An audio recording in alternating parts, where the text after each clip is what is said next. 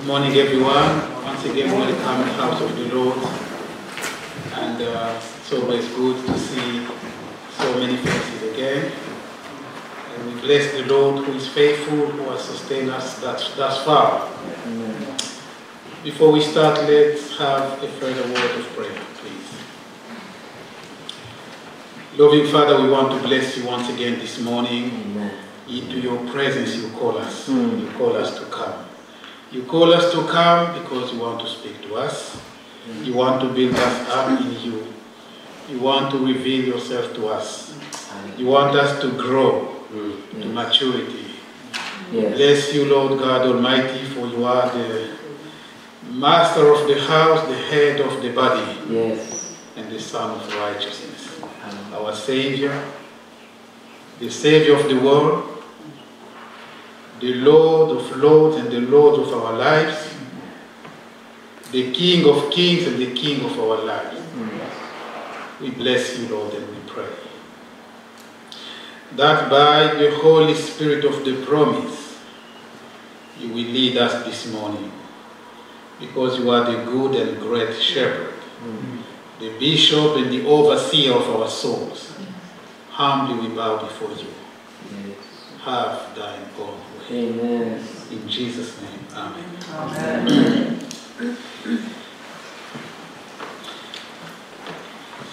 Well, this morning, I think the way Brother John introduced the service here, I don't think during our catch-up on Friday we discussed in detail the message. But I think the Lord has been leading us from the outset, from the start. You read that passage from Nahum, chapter 1, verse 6. I scribbled on my notes. Who can stand before his indignation? And who can endure the fierceness of his anger? His fury is poured out like fire, and the rocks are thrown down by him. The topic this morning, the biblical spirit of judgment. The biblical spirit of judgment. That is a very politically incorrect thing to say in this age. Everywhere you look is don't judge me. The Bible seems to be all about judgment. And the salvation is about sparing us from the judgment to come. Yes. And as you know, judgment begins at the house of God. All about judgment. We are going to start to study, yes,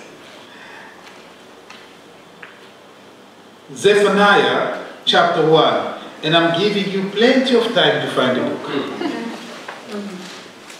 I'm already on it because I had Nahum. But after Nahum, you have Habakkuk and then Zephaniah tipping you off. And I'm waiting. Okay. We are going to read Zephaniah chapter 1 from verse 12 to verse 18. Just a word of warning to you in case you notice a lot of hesitation this morning. During the 3 months or so of lockdown, I've been teaching quite a lot in French. So I've lost my English. I have to restart again, so you notice some shifting between the two languages, maybe. But you love English and French. Zephaniah chapter 1, verse 12 to 18. And it shall come to pass at that time that I will search Jerusalem with lamps, and punish the men who are settled in complacency, who say in their hearts, the Lord will not do good, nor will he do evil. Therefore the good shall become booty, and their houses a desolation. They shall build houses, but not inhabit them. They shall plant vineyards, but not drink the wine. Verse 14. The great day of the Lord is near. It is near and hasten quickly. The noise of the day of the Lord is bitter. There the mighty man shall cry out. The day is a day of wrath, a day of trouble and distress, a day of devastation and desolation, a day of darkness and gloominess, a day of cloud and thick darkness, a day of trumpet and alarm, against the fortified city and against the high towers. 17. I will bring distress upon men, and they shall walk like blind men, because they have sinned against the Lord. Their blood shall be poured out like dust, and their flesh like refuse. 18. Neither their silver nor their gold shall be able to deliver them in the day of the Lord's wrath, but the whole land shall be devoured by the fire of his jealousy, for he will make speedy riddance of all those who dwell in the land. Amen. Amen. I'm going to give a bit of background and context here. Zephaniah. Zephaniah was a descendant of a godly king, the godly king Hezekiah. He lived and prophesied during the reign of another godly king, Josiah.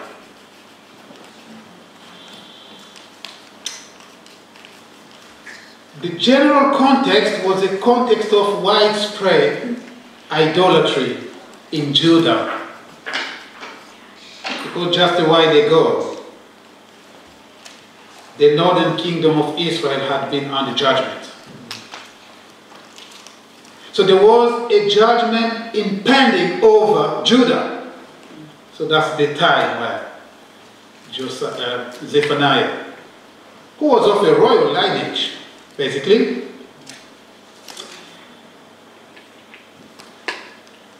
the book of Zephaniah contains dark pictures of this imminent judgment on Judah, but also bright glimpses of a glorious distant future under the reign of the Messiah. So he has this idea, this integration, this combination, what I call a telescopic view of the judgment. Judgment in the future, judgment now. I call that severe warnings versus glorious promises.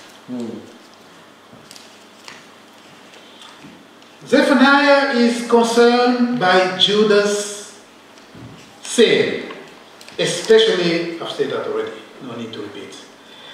Zephaniah is convinced that Judah's sins are so great that a judgment becomes inevitable. Therefore, he wants people who may respond to God's invitation to mercy, as well as to the remnant that will survive the impending judgment. The prophet describes a judgment that follows a specific pattern. Judgment upon Judah, judgment upon the surrounding nation, mainly the natural enemies of Judah. I remember Yaakov Crush used to say, old enemies will always be enemies. Old enemies are modern enemies. It's the same, natural enemies of Israel. Doesn't change. But they will be judged as well. And then there is the final judgment. Judgment on Judah, judgment on surrounding nation, and worldwide final judgment to come. So that's the idea. That's the part in the book of Zephaniah. But the prophet's primary focus is on the final judgment, which is to sweep the whole earth just before history ends. And because judgment is imminent, Zephaniah urges individuals who are responsive to God to seek righteousness and humility. And he says in chapter 2, verse 1 to 3, perhaps those people will be sheltered, hidden on the day of the Lord's anger. If they seek God's righteousness, maybe they will be hidden on the day. Brother John mentioned being hidden in that day in the Lord. That's why I'm saying that he almost given, the message from start to finish. Let me hide myself in thee. But the name Zephaniah itself means Yahweh hides. Yahweh protects. Yahweh treasures. We hide in him, he protects us, and he treasures us. No other escape. Sadly, between the godly king Hezekiah and the king Josiah, there had been the ruling of two evil kings. And while I'm there, I'm going to tell you something. Well, one of them was Ammon, and the other one was, we're going to come to that in a minute. I've heard a lot.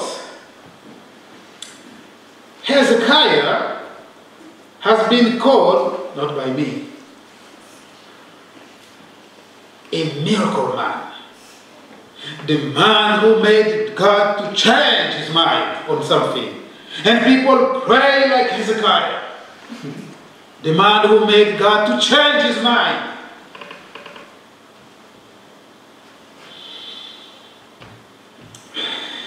We've got to be careful. Hezekiah received a very bad news that he was going to die. He was a godly man, king. And Hezekiah prayed like no man before. That's why he's a role model for many Christians. He prayed like never before. Lord, I want to live. I want to live. Just a little bit more. I want to live. I've been told that God changed his mind. That's why we want to identify to Hezekiah and pray like him. The miracle intercessor. How long did God give him to live? 15 years more to live. Yes! 15. During the 15 years, he had Manasseh. Manasseh came. He wouldn't have come if Hezekiah has obeyed God. And Manasseh corrupted Israel like no one before. A wicked king. Let's be very careful. I can see some of you are sad. I thought Hezekiah was the role model. Careful. Careful. Jesus Christ never told the Father, take this cup away, but not my will, but your will. It's not a weakness. It is dependency on the will of God. Let's be careful with what we call prayer. Well, I can give you another element of that, but not for today. Because it will divert me from the flow of what is going on here. Let's be very, very careful to make God change in his mind.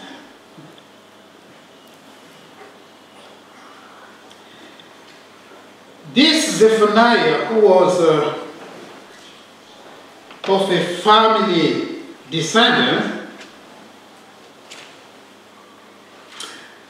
became a preacher of righteousness.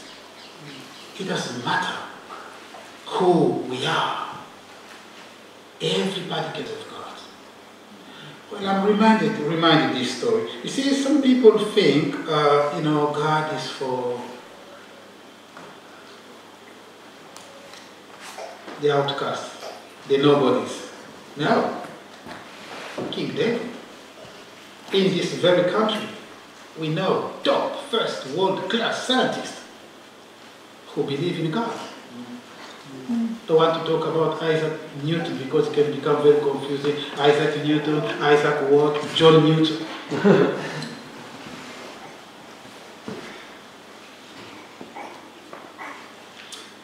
Let me tell you this story. There was a wealthy man. He had very good plans for his son. And he wanted his son to be prepared to inherit his wealth. And to be a very, very successful man in life. But his son kept on failing at universities. He couldn't. His father said, okay, you're gonna do some carpentry. He failed. Say you're gonna do some learning by doing mechanics. He failed. Oh. His father brought him to a Catholic priest and said, how do I apply to a seminary for my son? He got registered in year 1, he failed. His father went to see a pastor and he said this.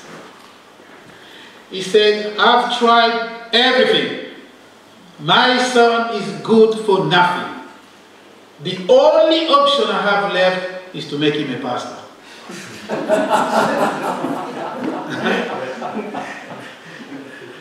You see, that's the idea people have of the service of God.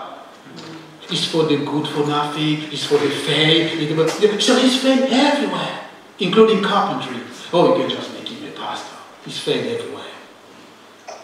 Wow. You see, that's the idea people have on those who serve the Lord. That is not true. That is not true. The old, the young, the rich, the poor, everybody can serve God. What about Solomon and David and others? Wrong idea of the service. The judgment was coming upon Judah because of idolatry, but also because of unresponsiveness, because of unbelief, because of impenitence, greed, and the wrong attitude and deed of the prophet and the priest. The prophet was so faithless. The priests were profane. They were unfaithful to God, but they claimed to represent the very God they betrayed. The Bible says they kept a form of godliness but denied its power, which is a key feature of today. A lot of things are being done in the name of God. An appearance of godliness, but denying the power of godliness. Great is the mystery of godliness. God was manifest in flesh. There is a denial of that fact. In chapter 1, verse 4 to 6, Judah will be judged for idolatry, for worshipping Baal, for worshipping star, it's called star worship, for worshipping Milcom, who was a god of the Ammonites. These are the people who are supposed to lead the people of God. You wonder, why is the people of God always attracted by strange fire. I don't understand. In the days of Ezekiel, the same, the days of Jeremiah, in fact, Zephaniah was to some extent a contemporary of Jeremiah. It's the same problem. God has delivered them. He's the God who brings deliverance, who protects them. But they were always attracted by foreign idolatry. Idols. I don't understand. That is happening also today. When you read this book here, you will notice that at some point, this prophet and this priest, they even wore foreign apparel. Foreign garment. We are called, we are supposed to be clothed with Jesus Christ. The robes of Christ. And to whiten those robes in the blood of the Lamb. But they were wearing foreign clothes. Yet still standing there and teaching the people of God. They completely distorted the intended meaning of the law of God. And then encouraged people to apostasy.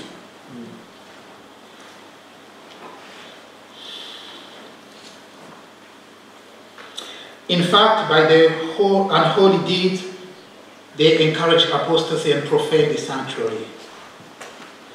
They had turned back from following the Lord and had not sought the Lord, nor inquired of Him. They begin to do their own things. Remember our topic, what we're talking about this morning? The biblical spirit of judgments. Judah, the nations, and the whole world.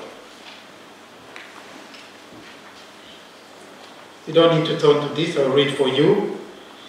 In 1 Peter chapter 4 verse 17 we read, "For the time has come for judgment to begin at the house of God. And if it begins with us first, what will be the end of those who do not obey the gospel of God?" Wow! The biblical spirit of judgment. It is biblical, and we have to live with that idea. And the judgment of the body of Christ is going on right now. God is judging His own people.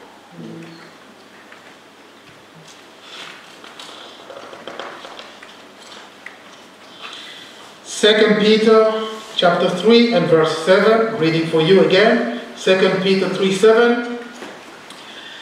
"But the heavens and the earth, which are now preserved by the same word, are reserved for fire until the day of judgment and perdition of the ungodly man." Revelation 20:15. "And anyone not found written in the book of life was cast into the lake of fire." Zephaniah 1:14. "The great day of the Lord is near and hastens quickly."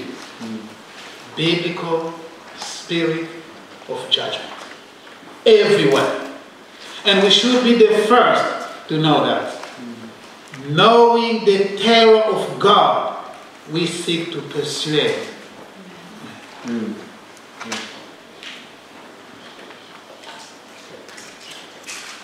Let's go back to Zephaniah and read something.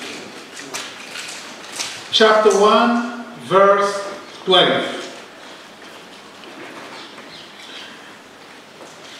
"And it shall come to pass at that time that I will search Jerusalem with lamps and punish the men who are settled in complacency, who say in their hearts, 'The Lord will not do good, nor will He do evil.'" We'll spend some time on this verse.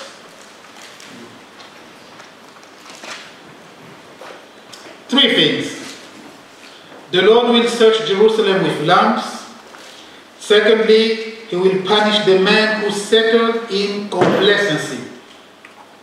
In the context here, complacency means self-satisfaction, self-righteousness. And thirdly, Those are the people who say, notice, in their heart, inside their heart, they say the Lord will not do good, nor will he do evil. Nothing will happen. John Knox, referring to this, says these are the people who say, well, there's no hope in God, therefore we should not fear him. That's the attitude of heart. It's not seen from outside, but it's happening inside. So, let's look into details, these three things. God will search Jerusalem with lamps. He will punish the men who are settled in complacency. And number three, the people who say in their heart, the Lord is indifferent between good and evil. Basically, that's what it is. Firstly, I will search Jerusalem with lamps. God will search and test us with his word, which is a lamp at our feet and a light to our path. Or better, which is supposed to be a lamp at our feet and a light at our path. That's the test. The Lord is testing us with his word. How do we respond to his word? What is our attitude to his word? What do we promote? Intellectual, bookish head knowledge? Or is he acting and working here, transforming us from one degree of glory to another degree of glory? God will test Jerusalem with lamps, with his word. For the word of God is living and powerful and sharper than any two-edged sword, piercing even to the division of soul and spirit, and of joint and marrow, and he is a discerner of the thought and intent of the heart. The word is a discerner of the intent of the thought in the heart. No one is hidden before the word. That's the test.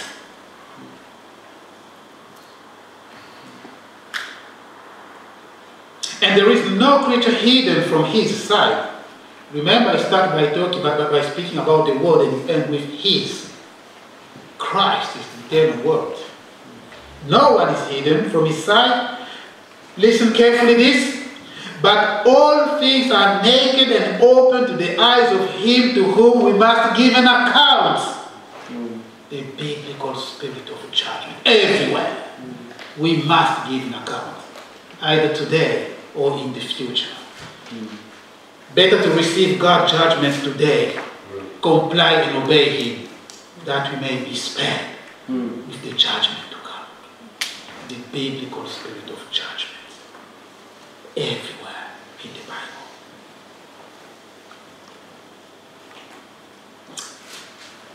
So that's the searching Jerusalem with lamps, with the word of God. Secondly, God will punish the men who are settled in complacency.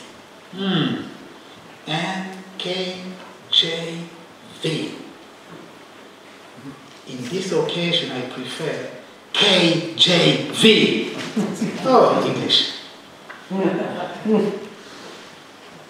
Zephaniah chapter 1 verse 12. In KJV, we read, and punish the men that are settled on their lees. L-E-E-S. I said, what kind of word is this? I asked our first daughter, what is this? She didn't know. I said, I'm going to help you. What's a dregs? What's dregs in English?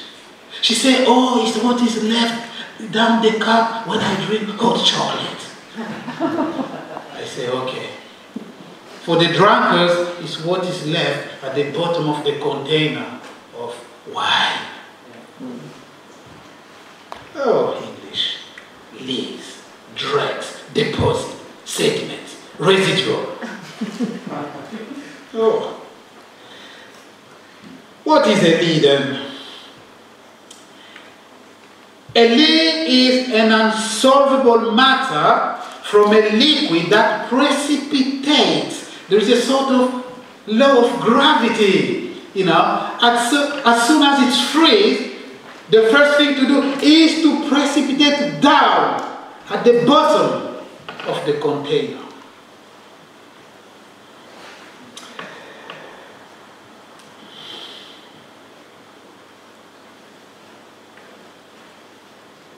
It's a deposit.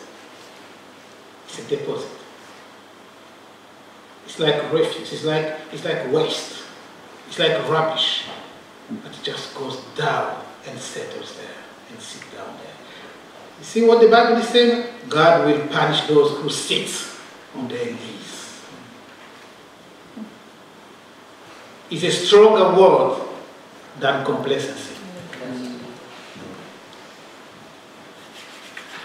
Leaves are deposits of dead yeast or residual yeast that precipitate to the bottom of a container of wine after fermentation. Not a good fix. Self-destruction. It's not like leaven. Now, not like the leaven of the Pharisees and the Sadducees or rotten leaven. No. Because leaven is an extra agent you put to affect a matter. But this yeast, this one here, is self-created inside as a result of stagnation.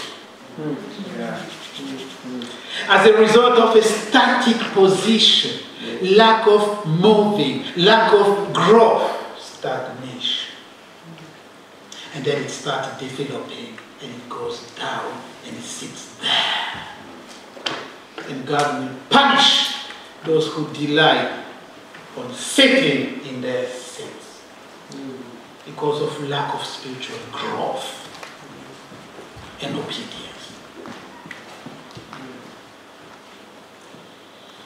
Stagnation is therefore the state of not flowing or moving, a lack of activity and growth. And sometimes it can be caused by a blockage which stops things from flowing properly. Remember, let me say something here. Leaves are a consequence, I said that already, but this reminds us of the conflict between the Word of God and man's traditions and bad habits. Bad habits have taken place and root, and we're sitting on them. And they are in conflict, open conflict sometimes, with the Word of God. It doesn't matter. I've been doing this for years. That's how we've been doing things.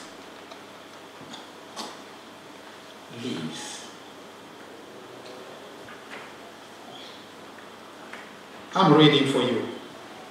In Deuteronomy chapter 1, verse 6 to 7, the Lord told the Israelites, "You have dwelt long enough at this mountain. Turn and take your journey and go." Moving. Moving.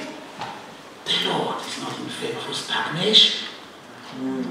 The battle, Abraham went according to the Lord's guidance, moving from one tent to another, according to the way God was leading him. Stagnation is not good.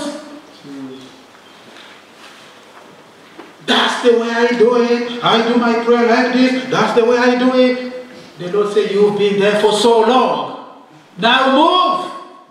Remember, when the Lord spoke to Moses like that, it was after they had conquered, they had won victories and battles on this side of the Jordan. They become complacent, we've won the battle. I remember one brother in Burundi telling me, he said to me when I was in secondary school, I used to fast a lot and pray a lot. Now I no longer do that. I'm convinced, I'm sure that God is taking from my store, from what I've been doing, He's taking those prayers to use them now. Leaves.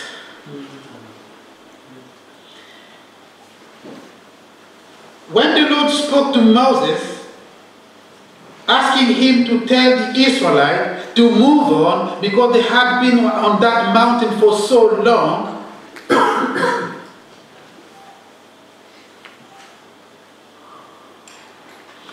they started interacting with the Moabites, Ammonites, all those ungodly people, and they start imitating them. Oh, we're talking about drugs, we're talking about lies. Notice that amongst the nation being judged here, Moab was part of it. Now let's turn with me to Jeremiah chapter 48 and verse 11. Jeremiah chapter 48 and verse 11.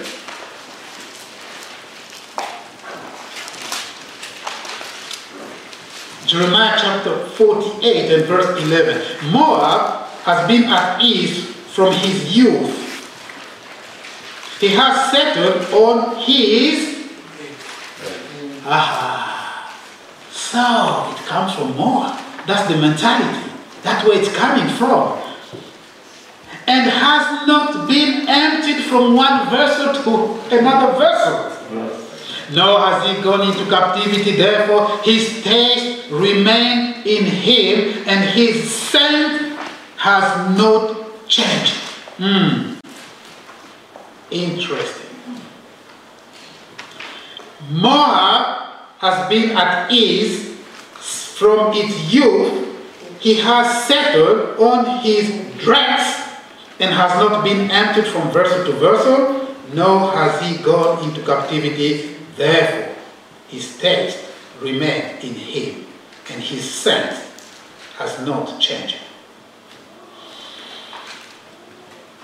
In contrast to that, Paul says in 2 Corinthians chapter 2, 14 to 15, now thanks be to God who always leads us in triumph in Christ, and through us diffuses the fragrance of his knowledge in every place. For we are of God, the fragrance of Christ, among those who are being saved and among those who are perishing. We are God's fragrance. See what's happening with Moab there? Because Moab was sitting on his dregs, therefore has not changed his taste and his smell. Bad smell. Unpleasant smell. Because of what? Let's look at that. Because of what? Last sentence. Therefore, as a consequence, because Moab is sitting on his dregs, as a consequence, his taste remains in him, and his smell has not changed. Brother John mentioned last week, 1 John chapter 3 verse 9. It's all about the seed of God remaining in us. Without the seed, without the life of Christ, there is no real change. You can read this verse otherwise. The reason why the taste and the smell unpleasant have not changed is because they remain unchanged. Tradition. This is my way of doing things. Sin, dregs, leaves, deposits, residuals. After fermentation, lack of activity, lack of movement, lack of growth produce this kind of thing.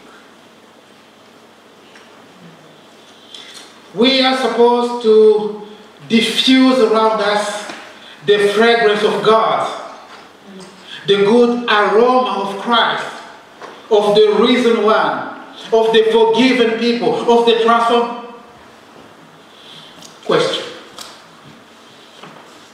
Question.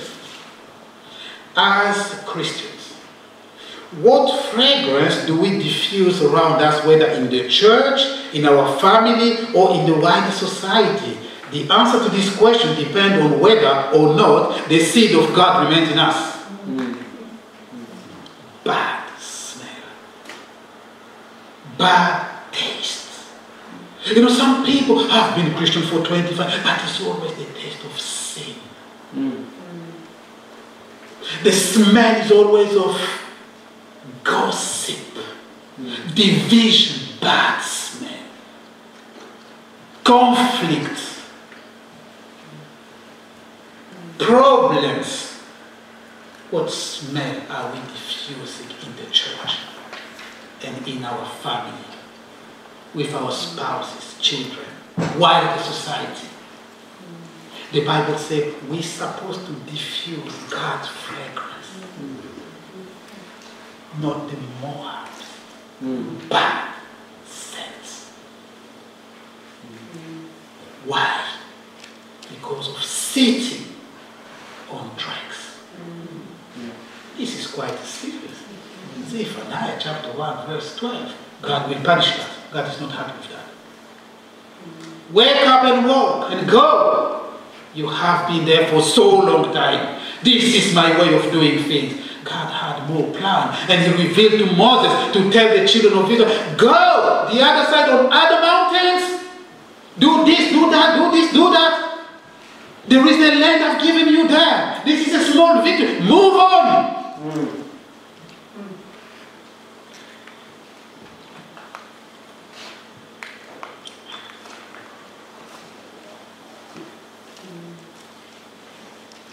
Sin is the problem.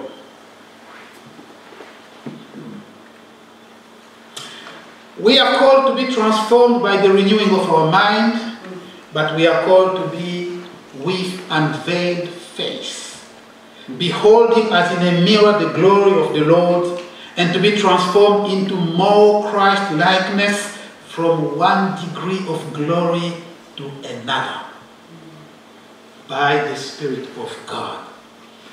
We, with an unveiled face, we are reflecting like in a mirror the glory of God.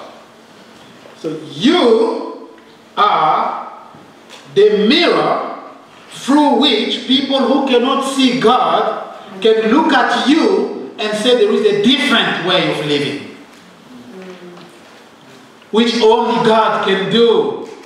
You are the reflection of the glory of God. That's number one. And number two, and then we are transformed daily into that image of the glory of God. On a daily basis, from one degree of glory to another degree. Moving on, that's what we're talking about here. Not stagnant. Moving, growing into Christ-likeness.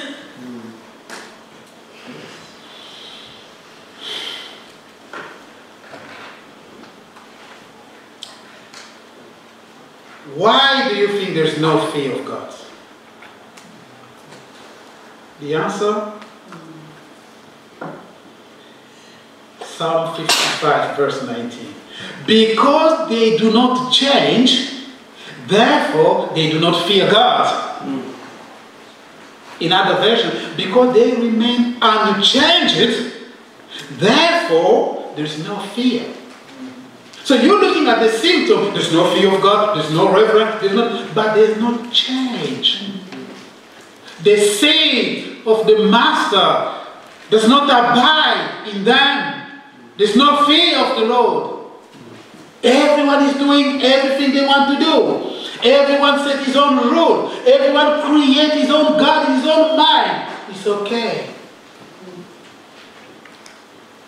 Psalm 55:19. Because they remain unchanged, therefore they do not fear God. Thirdly, those who say in their hearts, the Lord will not do good, nor do evil. English is very good. English is very, very good. These are people who are not only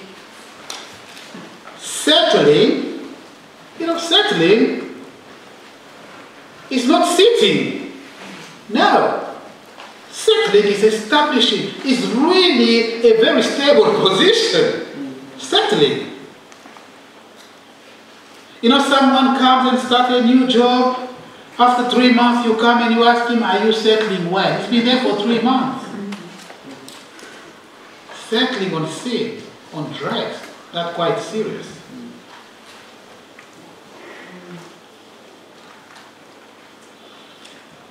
These are people who sit happily on their seat. They are indifferent to God and think God will leave them alone at some point. No, God will punish sin.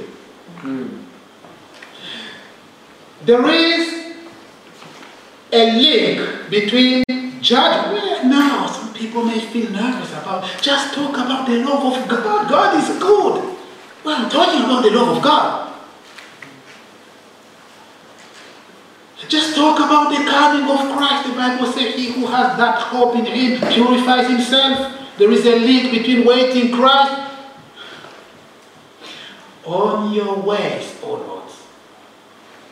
On the way of your judgment, O Lord, we have waited you. Isaiah 26, verse 8. So we waiting God on the ways of his judgment. Because when his judgments are in the earth, the inhabitant of the world learn righteousness. Yes. It's coming, but we are waiting for him on the ways of his judgment. Knowing the terror of God, we seek to persuade men.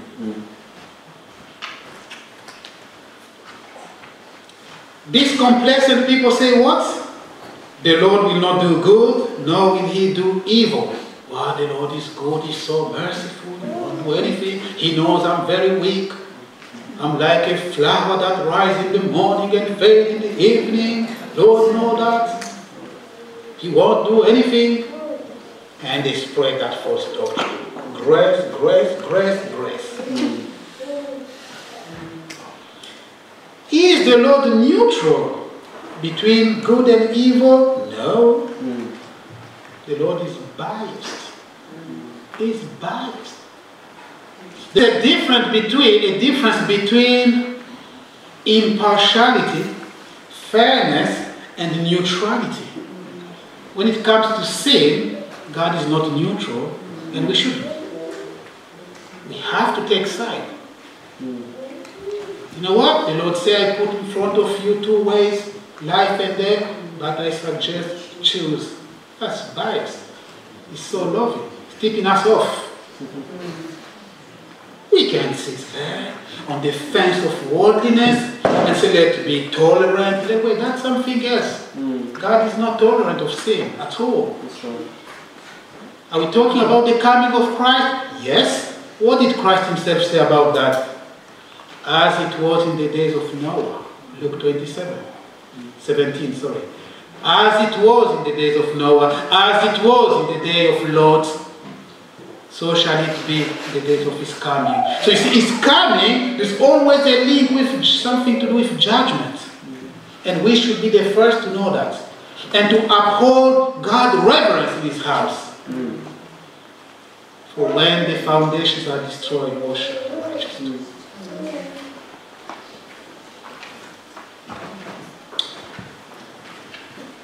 Moving to the end now.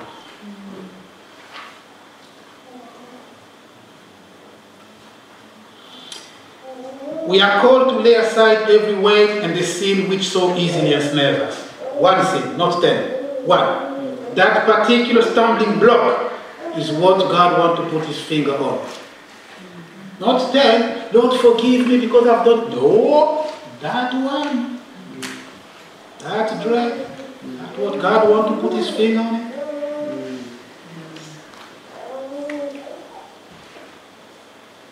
There was a brother in Christ. He was a professional liar in Christ. Professional liar. And whenever he repented, he will come up with a long list of the things, the problem he sees in people's lives, but he never mentioned lie. The sin that ensnares us so easily, that's the one God wants to put his finger and deliver us from. Not 10, not 5. That one, which you know yourself and I know myself.